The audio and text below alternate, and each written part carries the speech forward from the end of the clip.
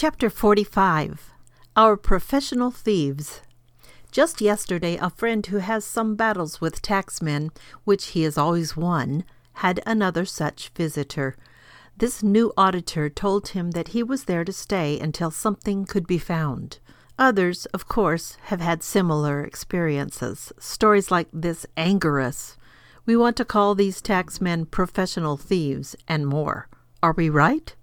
Well, only to a degree.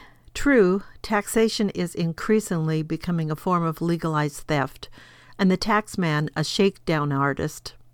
But whom is he working for, and who makes him do these things? Whenever and wherever we want special services from civil government or subsidies, aids, and grants, we are asking and ordering civil authorities to go out and collect the funds for these things from our neighbors, and to collect them forcibly. If we outnumber others, we get most of the loot.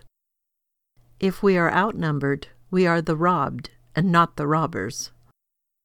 The fact that the taxman does it for us does not alter our guilt. We are the boss thieves. Now the Bible plainly says, "Thou shalt not steal," Exodus 20:15.